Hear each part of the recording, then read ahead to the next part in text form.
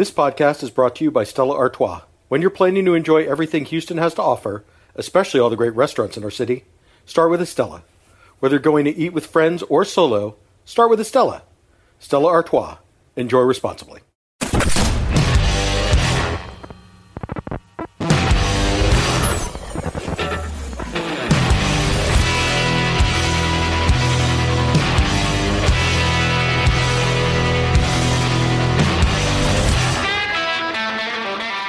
Welcome to What's Eric Eating? Culture Map's bi-weekly look at all things Houston bars and restaurants. I'm your host, Culture Map food editor Eric Sandler. This is the Tuesday show where we talk about some news in the restaurant world, along with share some impressions from a couple of restaurants we have dined at recently. To do that, I am joined by my co-host this week. She's the owner of Avondale Food and Wine, Mary Clarkson. Welcome back to the show. How are you? I'm doing very well this morning. I'm excited to be here, or afternoon, I guess, but my version of morning. Yeah. Well, thanks for doing this. Let's dive right into the news of the week. Topic number one, had a couple of closings that we should make note of, I think. Let's start with Acme Oyster House. This is the New Orleans-based restaurant that claimed the historic Tower Theater space that had been home to El Real for a restaurant that opened in 2021.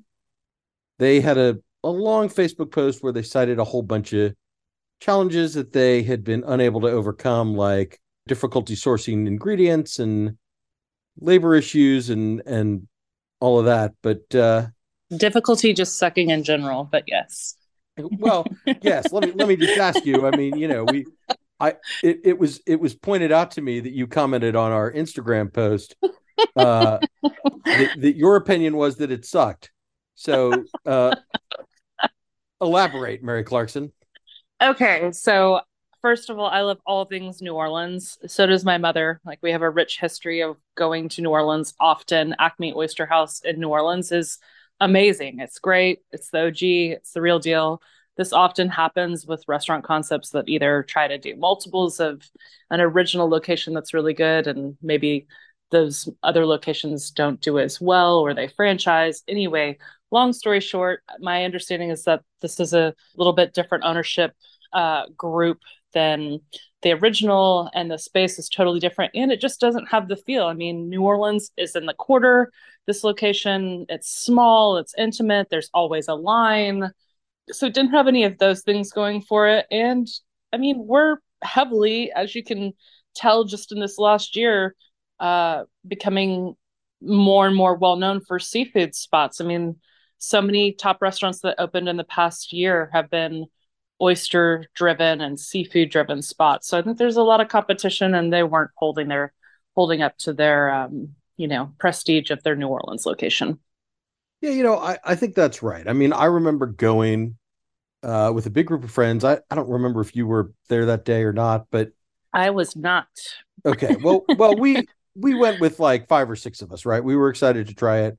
We ordered a whole bunch of stuff on the menu, and we liked the roasted oysters quite a bit, and everything else was just kind of like, I can get a better version of this whatever Cajun dish at BB's Tex Orleans, which has been in Montrose for forever now, and recently relocated to a larger location. So, or you can go get the Big Mac oysters at Nobi's, which, come on, that's like the most fire oyster dish I've ever had in my life. Well, right, but those are more expensive. It's a different environment. It's like a whole different thing. Like I think for Acme, right? I think that BB's comparison is kind of apt. It's a casual Louisiana inspired seafood, mostly seafood restaurant.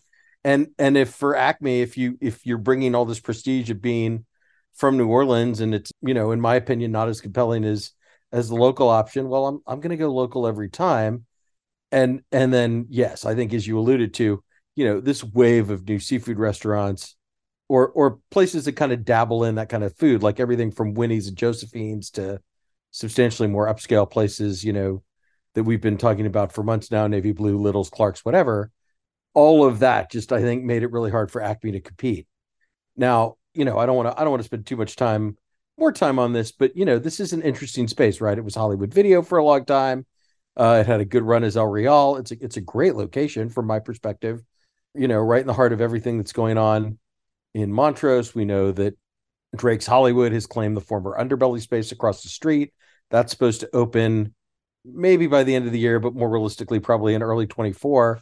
That'll be an upscale steakhouse. That'll definitely have some attention.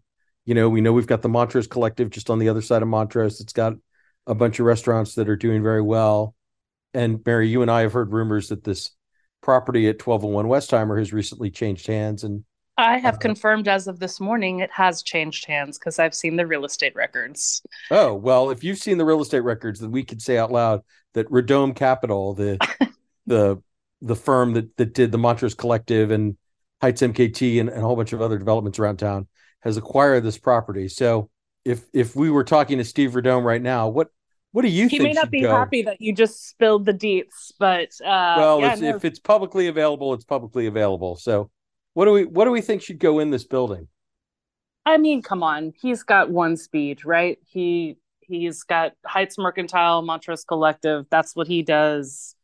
He also formerly owned Clarkwood building and Andirons, that whole complex over there off of Allen Parkway. So he very much likes Montrose and all things Montrose and adjacent. And this is further evidence that Montrose is changing and rapidly, and we can either recognize it or not. So I have no idea what his plans are, but if you just look at his past history, it's going to be mixed use. It's going to go vertical. I imagine he's going to have to add a parking garage.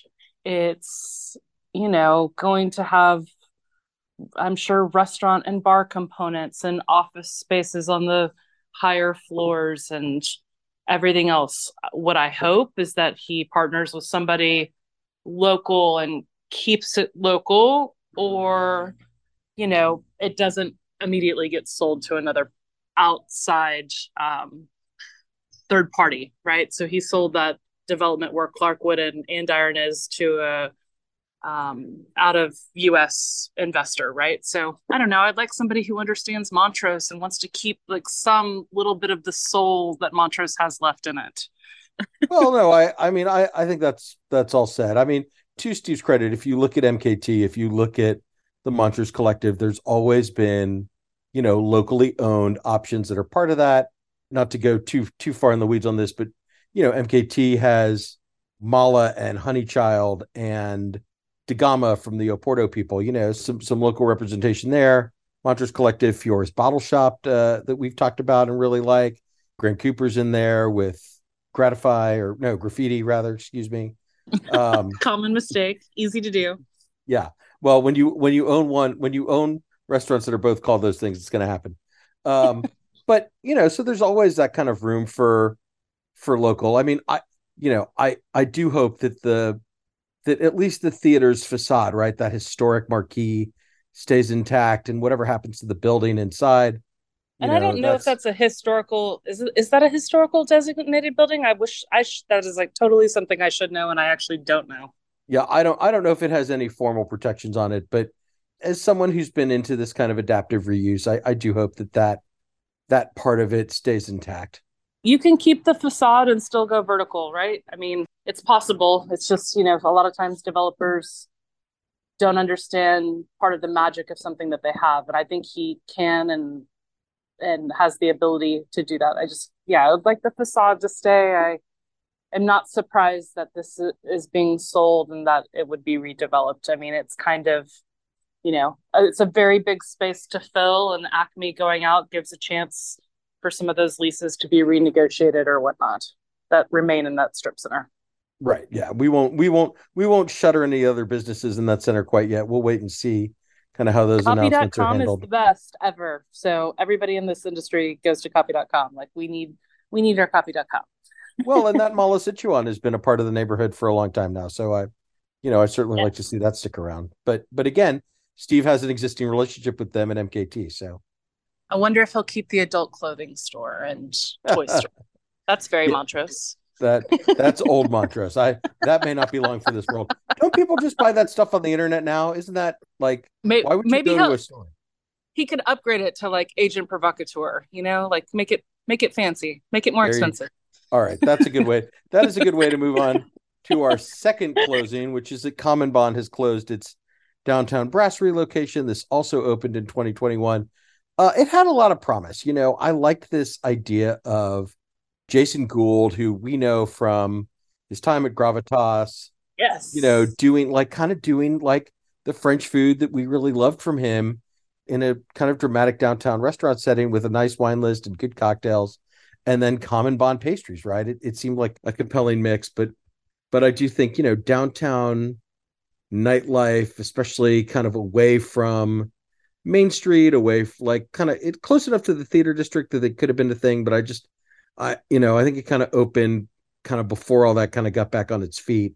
Maybe it didn't get the push that it deserved, and no shame on the Common Bond folks for just saying, look, our lease is up, we're not going to renew, we're going to focus on the bistros and the on the go locations that are successful, and we're going to let this one go. But I did like the idea of this, and it does bum I me think out a it little was bit. still Well, probably a victim of COVID-19 or just slash white collar workers not returning downtown offices for 5 day work weeks as quickly as people thought that they would. I still feel like downtown is healing in a lot of ways, getting tourists back and convention business back and people that this kind of feels like the first holiday season to me when I'm out at restaurants that it feels like corporations are actively entertaining on a real scale. I don't think that was the case even a year ago. right. I think that's right. I think it's taken downtown a long time to come back off. I don't think office workers, most white collar jobs, I don't think will ever be in the office again 5 days a week. I don't think there's a lot of movement Sir, for you that. don't work in law. Well, there's some exceptions, obviously some exceptions, but even but like the energy, like Shell used to be a staple downtown, and they've moved out to the energy corridor, gave up uh their spaces on McKinney in Louisiana. So that mix has changed quite a bit, and yeah, it's unfortunate that this didn't work out for the Common Bond people, but obviously Common Bond as a whole is fine, and I'm sure this space will not stay empty for long. Agreed. All right, let's move on to topic number two. Benberg is opening Tavola, his new fine dining Italian restaurant, this week. It is located next to the Annie Cafe in Turner's in the downstairs part of what used to be La Table. Mary, we've had a lot of Italian restaurants in this town that have opened in the last year or so, but this, Tavola is special, I think. The interesting thing, of course, is that La Table was run by the Bastion Collection, which is this New York based hospitality firm associated with Joël Robuchon that runs Le Jardinier at the Museum of Fine Arts Houston.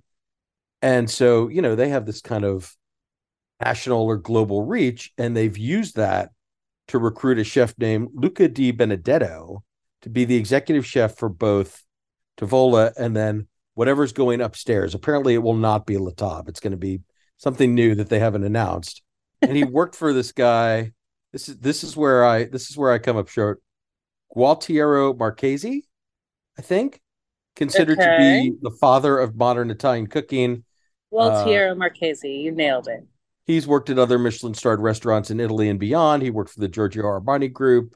So, Mary, I'm gonna say that we have not had a chef of the caliber of Luca Di Benedetto come to town maybe since Maurizio Ferrarese was running Quattro at the Four Seasons and is now at the Hotel Grand Duca in Uptown Park. And I just think it's really impressive. So I don't know very much about him, but the resume is sterling, and it makes me more interested in Tavola than maybe I had been before I knew that he was going to be the chef. I'm excited listen, Italian sushi. Those kind of seem to be the two most popular trends of openings this past year, in my opinion. But we'll see how this goes. Ben Berg has proven himself as an operator that can open a seemingly unendless amount of restaurants to much success and acclaim. And it's really impressive. I do think we might be at market saturation for Italian. So I'll want to wait and see how they execute this, but I'm sure it's going to be delicious. I kind of alternate between the DeMarcos and the Giacomos of the world. I mean, you can go low, you can go high, you can go middle tier here. So I'll be interested to see where their price points hit and the quality of the ingredients. I'm sure will be great as well. Yeah, I think that when I talked to Ben about Chef Luca, he said his appreciation for ingredients, his use of ingredients, his sourcing were really all the things that kind of drew him hiring him. So I think that's all good. And of course, we're going to talk about La Griglia here in a couple of minutes, but that now has a more fine dining approach with a consulted chef with an impressive resume. And of course, Lombardi Italian restaurant just opened in Uptown Park last weekend.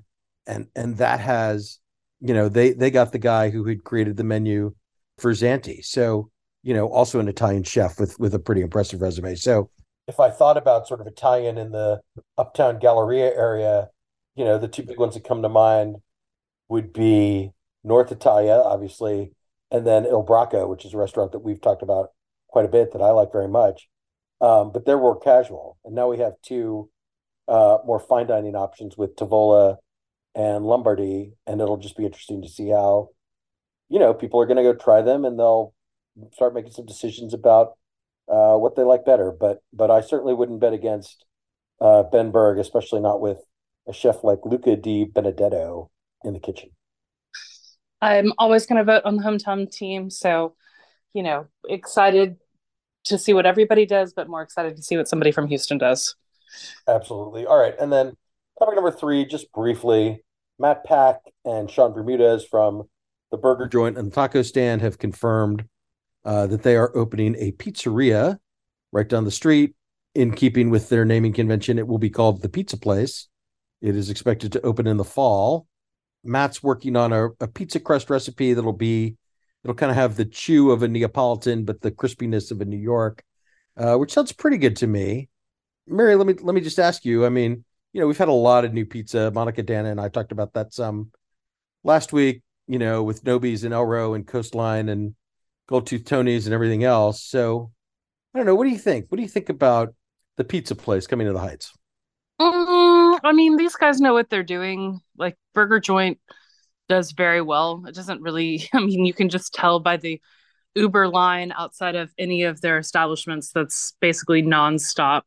I haven't been to the taco stand, but I also see that that's very busy when I drive by.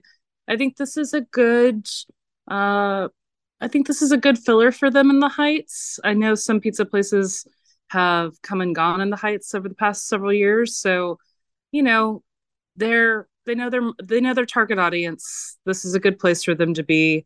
I'll be interested to try it myself. I really think Gold Tooth Tony's, for being such a tiny little retail imprint, is such a good spot. I really love that they've opened in the Heights, and I like that style of pizza. The ingredients are really good. The combos of flavors are awesome. So I think there's plenty of room in the Heights for this. You've got lots of families, lots of young people. Pizza's a good, safe bet.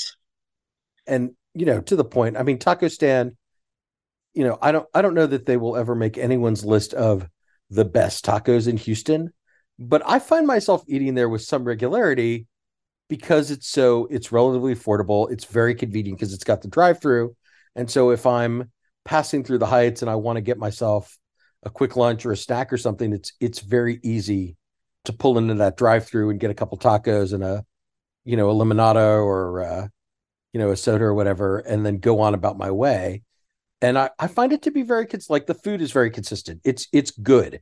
Like it doesn't have to be the best to be tasty and convenient and affordable and work for me. So, I like it for all of those reasons. And I have a feeling I will feel similarly about the pizza place. Will it be my favorite pizzeria? Probably not. Will it be good? Will it find an audience? I mean, almost certainly. I'd be very, very surprised. And we have to remind ourselves that we're like the tiniest percentage of people that get to try all these different things, and definitely a little bit on the bougie profile of the things that we like in life in terms of food. And most people are going to love this as an offering for the Heights, right? It doesn't have to be bespoke. Right. It really just has to be better. It has to be better. Is it better than Domino's or Pizza Hut or Papa John's? It has to be better than the national chains, and it has to hold its own with crust pizza that opened basically across the street at 20th and Shepherd. So if it does those things, then all to the good. I was going to lunch at Cocody today, and now all I want is pizza. So thanks. Sorry, not sorry. All right, Mary, I'm going to say that does it for the news of the week. We'll be right back with our restaurants of the week. Stick around.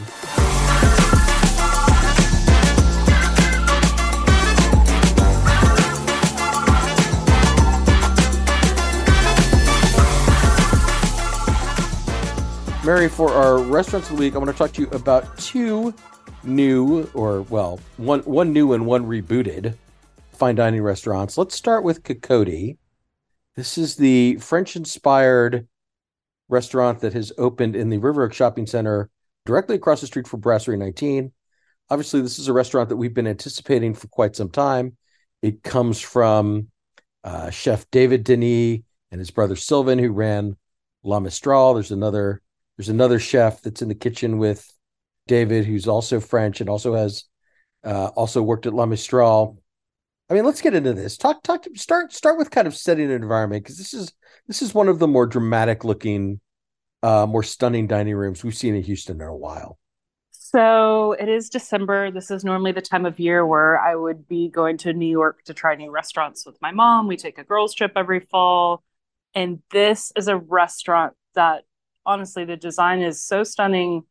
It feels like you could be in any international city. And I mean that as a compliment. It's over the top and understated at the same time. Like the colors are very, in my opinion, are a welcome escape from a typical fine dining restaurant, which sometimes is like a lot of wood and a lot of dark colors. This is on the lighter side. It's more, I don't want to say female, but it's more feminine. It's softer and it's very elegant. I could imagine taking my mom here. I could imagine going with my girlfriends. It's a date night spot. They have private dining rooms and a lounge area, so you could use those for corporate functions. I've never seen a restaurant design quite like this in Houston, to be honest. It's a bit over the top, which I think in some ways Houston likes an over the top restaurant right now. I mean, there's been this resurgence in fine dining. French is a category I'm intimately familiar with, having owned and operated French restaurants for 10 years in this town. I think I think Houston is weird about French, to be honest. I think sometimes we really love French and then sometimes we don't love it as much. It's kind of goes through waves versus Italian or sushi, which always seems to be a popular category. Um, I feel like right now people like the Aaron Bludorns of the world and fine dining French, and I also feel like they like the Cafe Rabelais, the B19s, the more casual, you can pop in, don't need a reservation type of spot. So this feels very formal. I haven't been for lunch yet. I'm hoping that lunch feels a little more approachable or brunch, but this is an over the top restaurant in every single way. Yeah, I mean, I think in terms of, we've had quite a bit of new French kind of open this year. Auteur in Rice Village, PS21, Philippe Schmidt's new restaurant in Upper Kirby. Those have both been very welcome. CL has a kind of a French tinge to it, but you may not be necessarily going there for the food. But this is a very ambitious, obviously very expensive restaurant. And you're right. I mean, that dining room does give it that sense of occasion, and they worked with a very well regarded local designer on the interior. I think you know her. I think, yes. Nina Magnon, and yes, she's local, but she does hospitality concepts all over the world, and she's very, very well known. I mean, she's got a beautiful eye, and they were smart for hiring her. It definitely stands out amongst other restaurants within River Oak Shopping Center and across the city. It's incredibly elegant.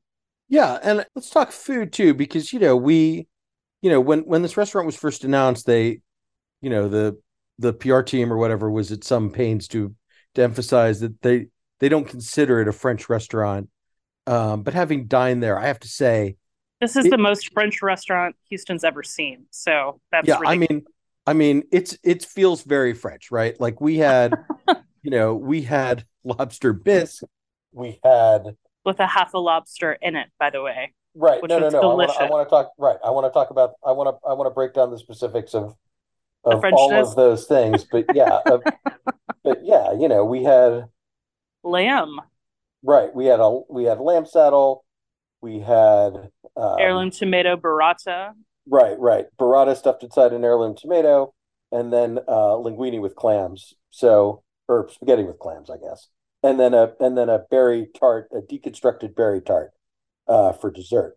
I say all that when I think about lobster bisque and roasted lamb, like that's pretty freaking French. So if that doesn't make it a French restaurant, then You've I don't know got what else French does. chefs, you've got a French maitre d', you've got a French leaning wine list. Yes, there's California in there and some other regions, but heavily dominated French list.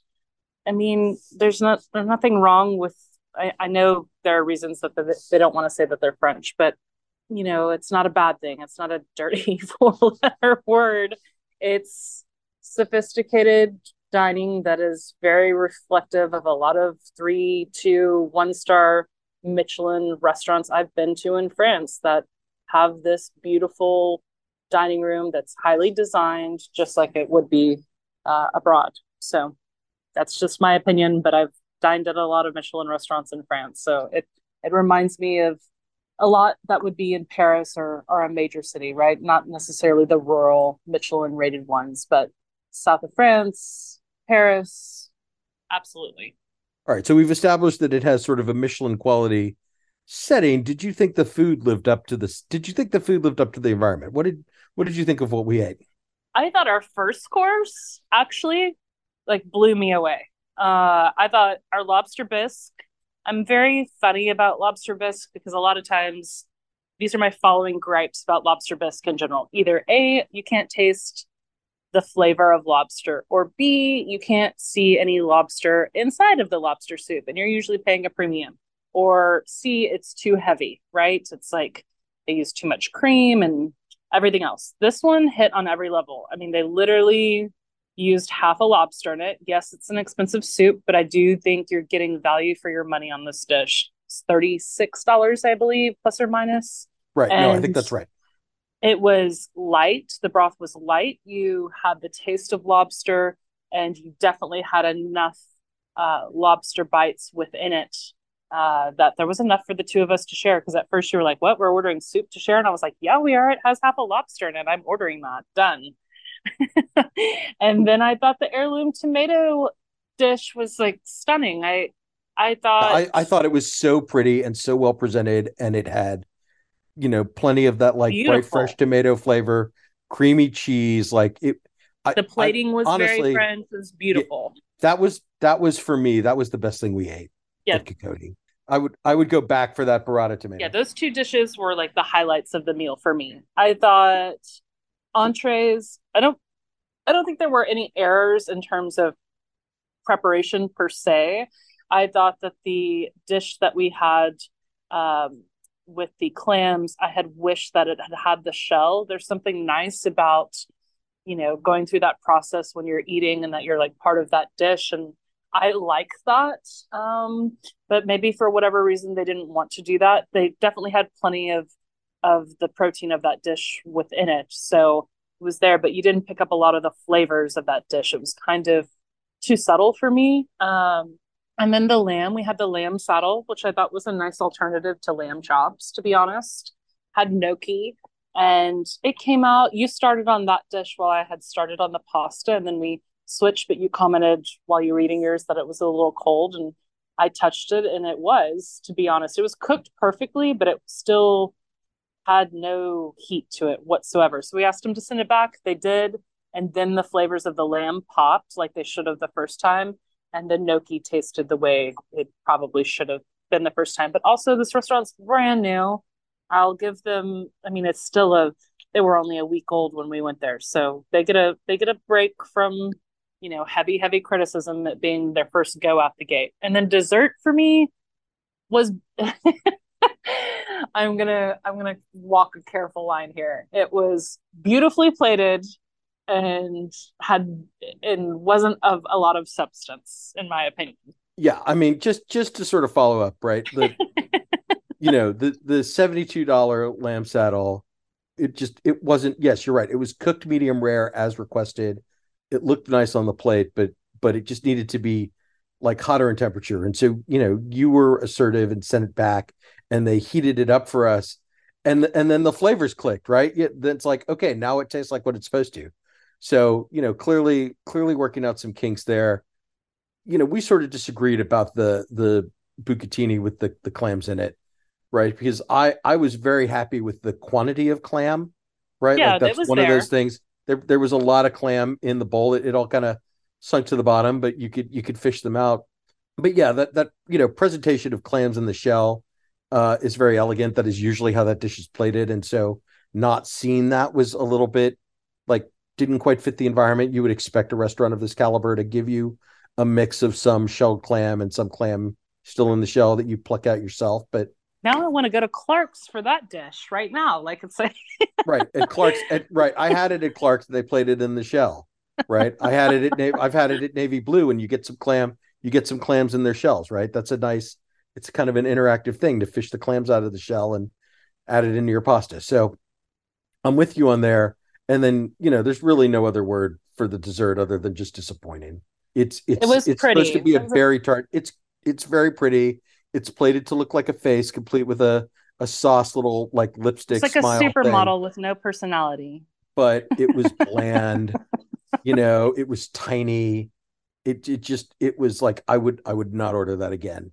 Right, like that. Pretty to look at, not offering the value for what it is. It's $16. I don't know. I like wanted ice cream afterwards. I wanted something. I wanted my money back. No, no, we didn't go that far. No, it And I was will really say, pretty. right, and I will Drinks were say, good. Cocktails were good. Wine was cock- good. cocktails were good, wine was good, service was very friendly.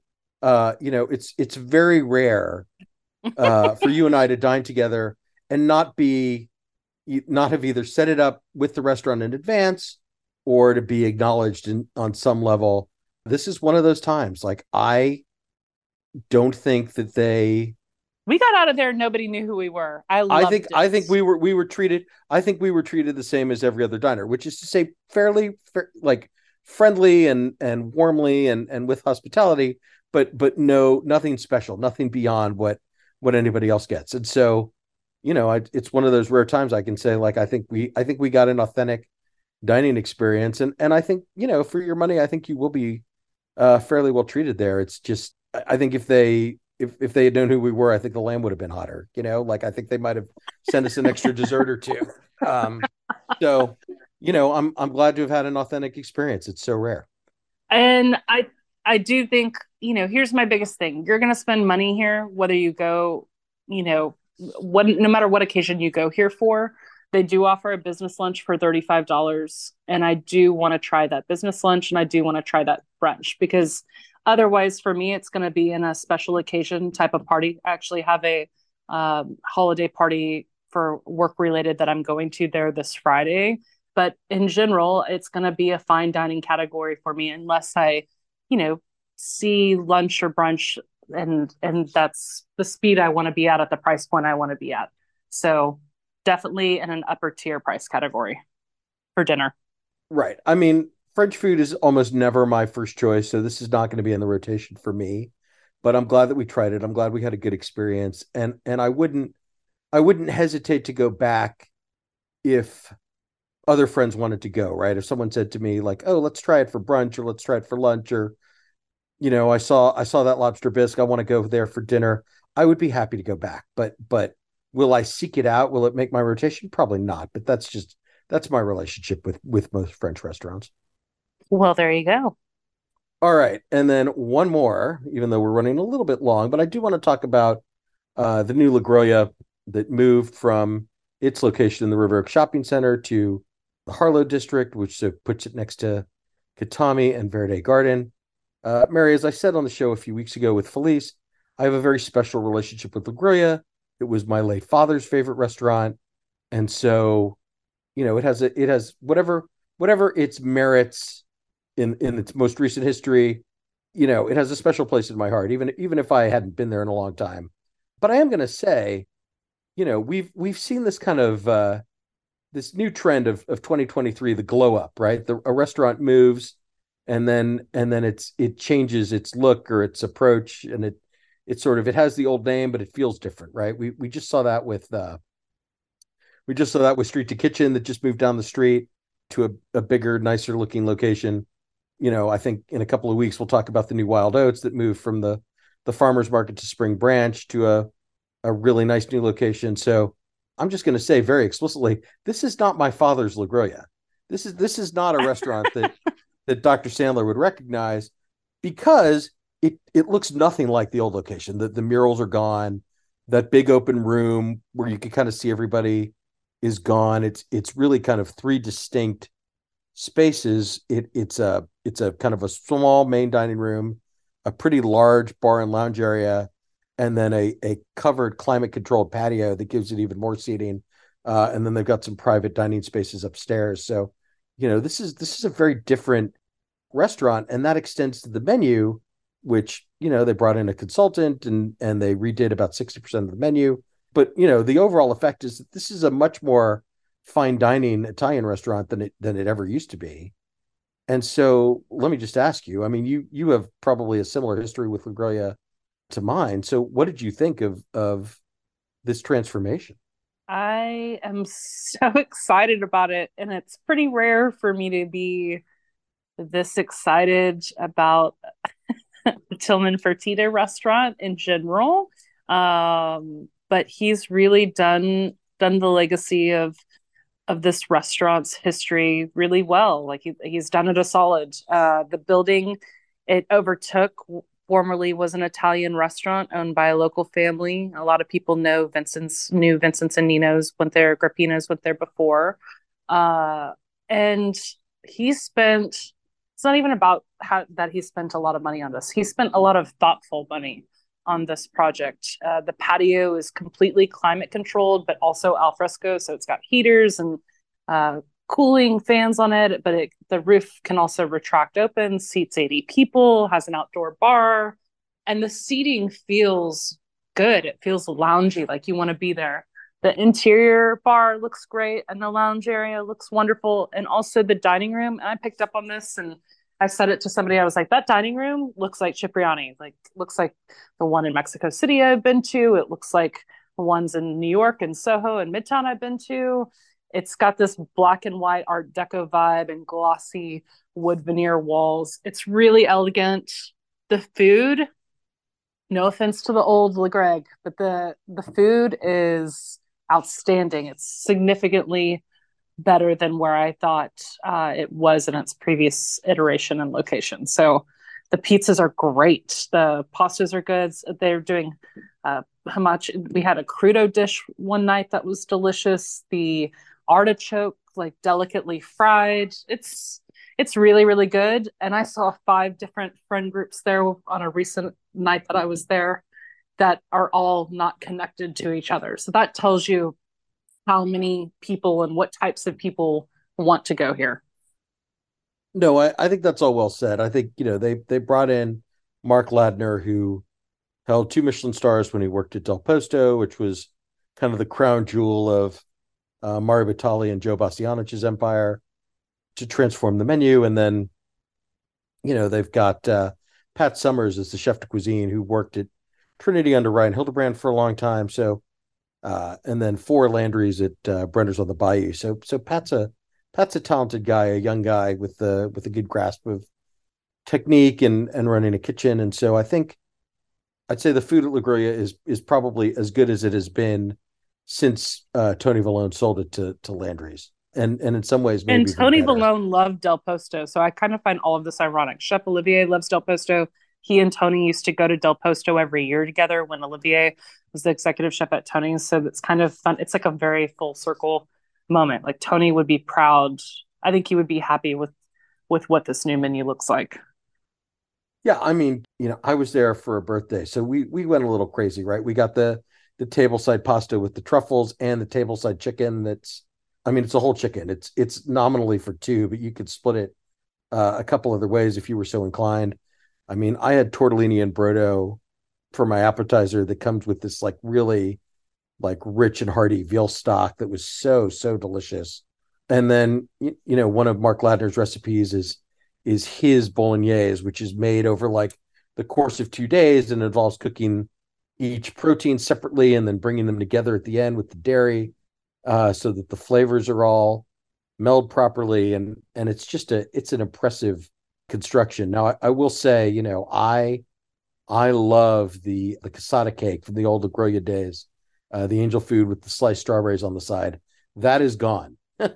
That presentation has been completely reworked. The flavors are right, but it does not look like the cake that I ate on prom night in 1996, and that it hurt my feelings a little bit, but I'll get over it.